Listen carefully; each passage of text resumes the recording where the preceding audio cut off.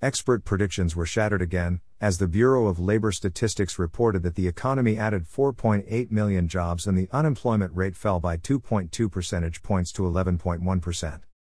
The new jobs report suggests that Americans are eager to return to work, after many were temporarily unemployed due to an effort to contain the COVID-19 pandemic. After this report, we have now added more jobs in the past 2 months than we did in the 46 months following the height of unemployment during the Great Recession. While these numbers are strong, there is a lot of work still to be done in order to bring the sectors that lost significant jobs back to full strength. Two regimes are fighting an ideological war in America today. But what side are you on? And how can you sharpen up on how to defend your position? Learn more now. Here are the sectors where we are seeing the biggest changes. Leisure and hospitality, plus 2.1 million jobs, compared to plus 1.2 million in May and minus 7.7 million in April. Construction, plus 158,000 jobs, compared to plus 464,000 jobs in May and minus 975,000 in April. Education and health services, plus 568,000 jobs, compared to plus 424,000 jobs in May, and minus 2.5 million in April. Retail trade, plus 740,000 jobs, compared to plus 368,000 jobs in May and minus 2.1 million in April.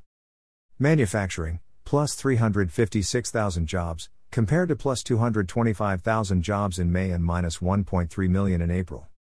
Professional and business services, plus 306,000 jobs, compared to plus 127,000 jobs in May and minus 2.1 million in April.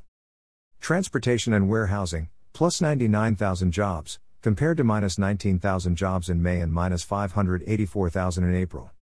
The number of people temporarily laid off decreased by 4.8 million in June to 10.6 million, which follows a decline of 2.7 million in May.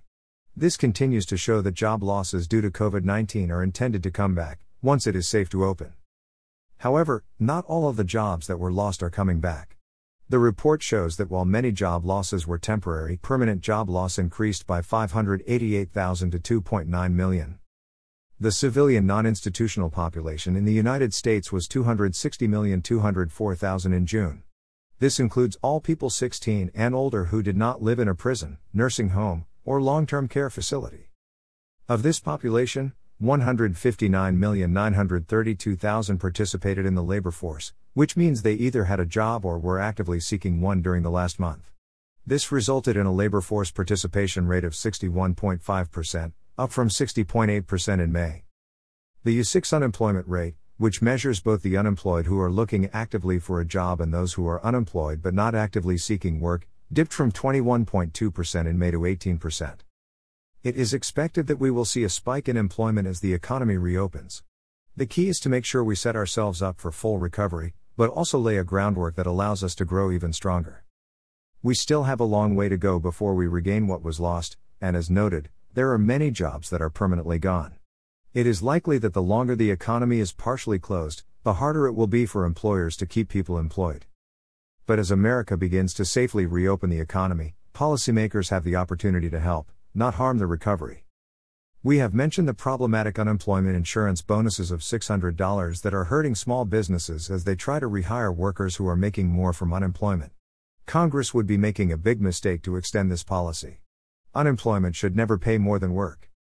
The Nonpartisan Congressional Budget Office has said that extending this $600 bonus would reduce employment and output in 2021 and lead to more permanent business closures.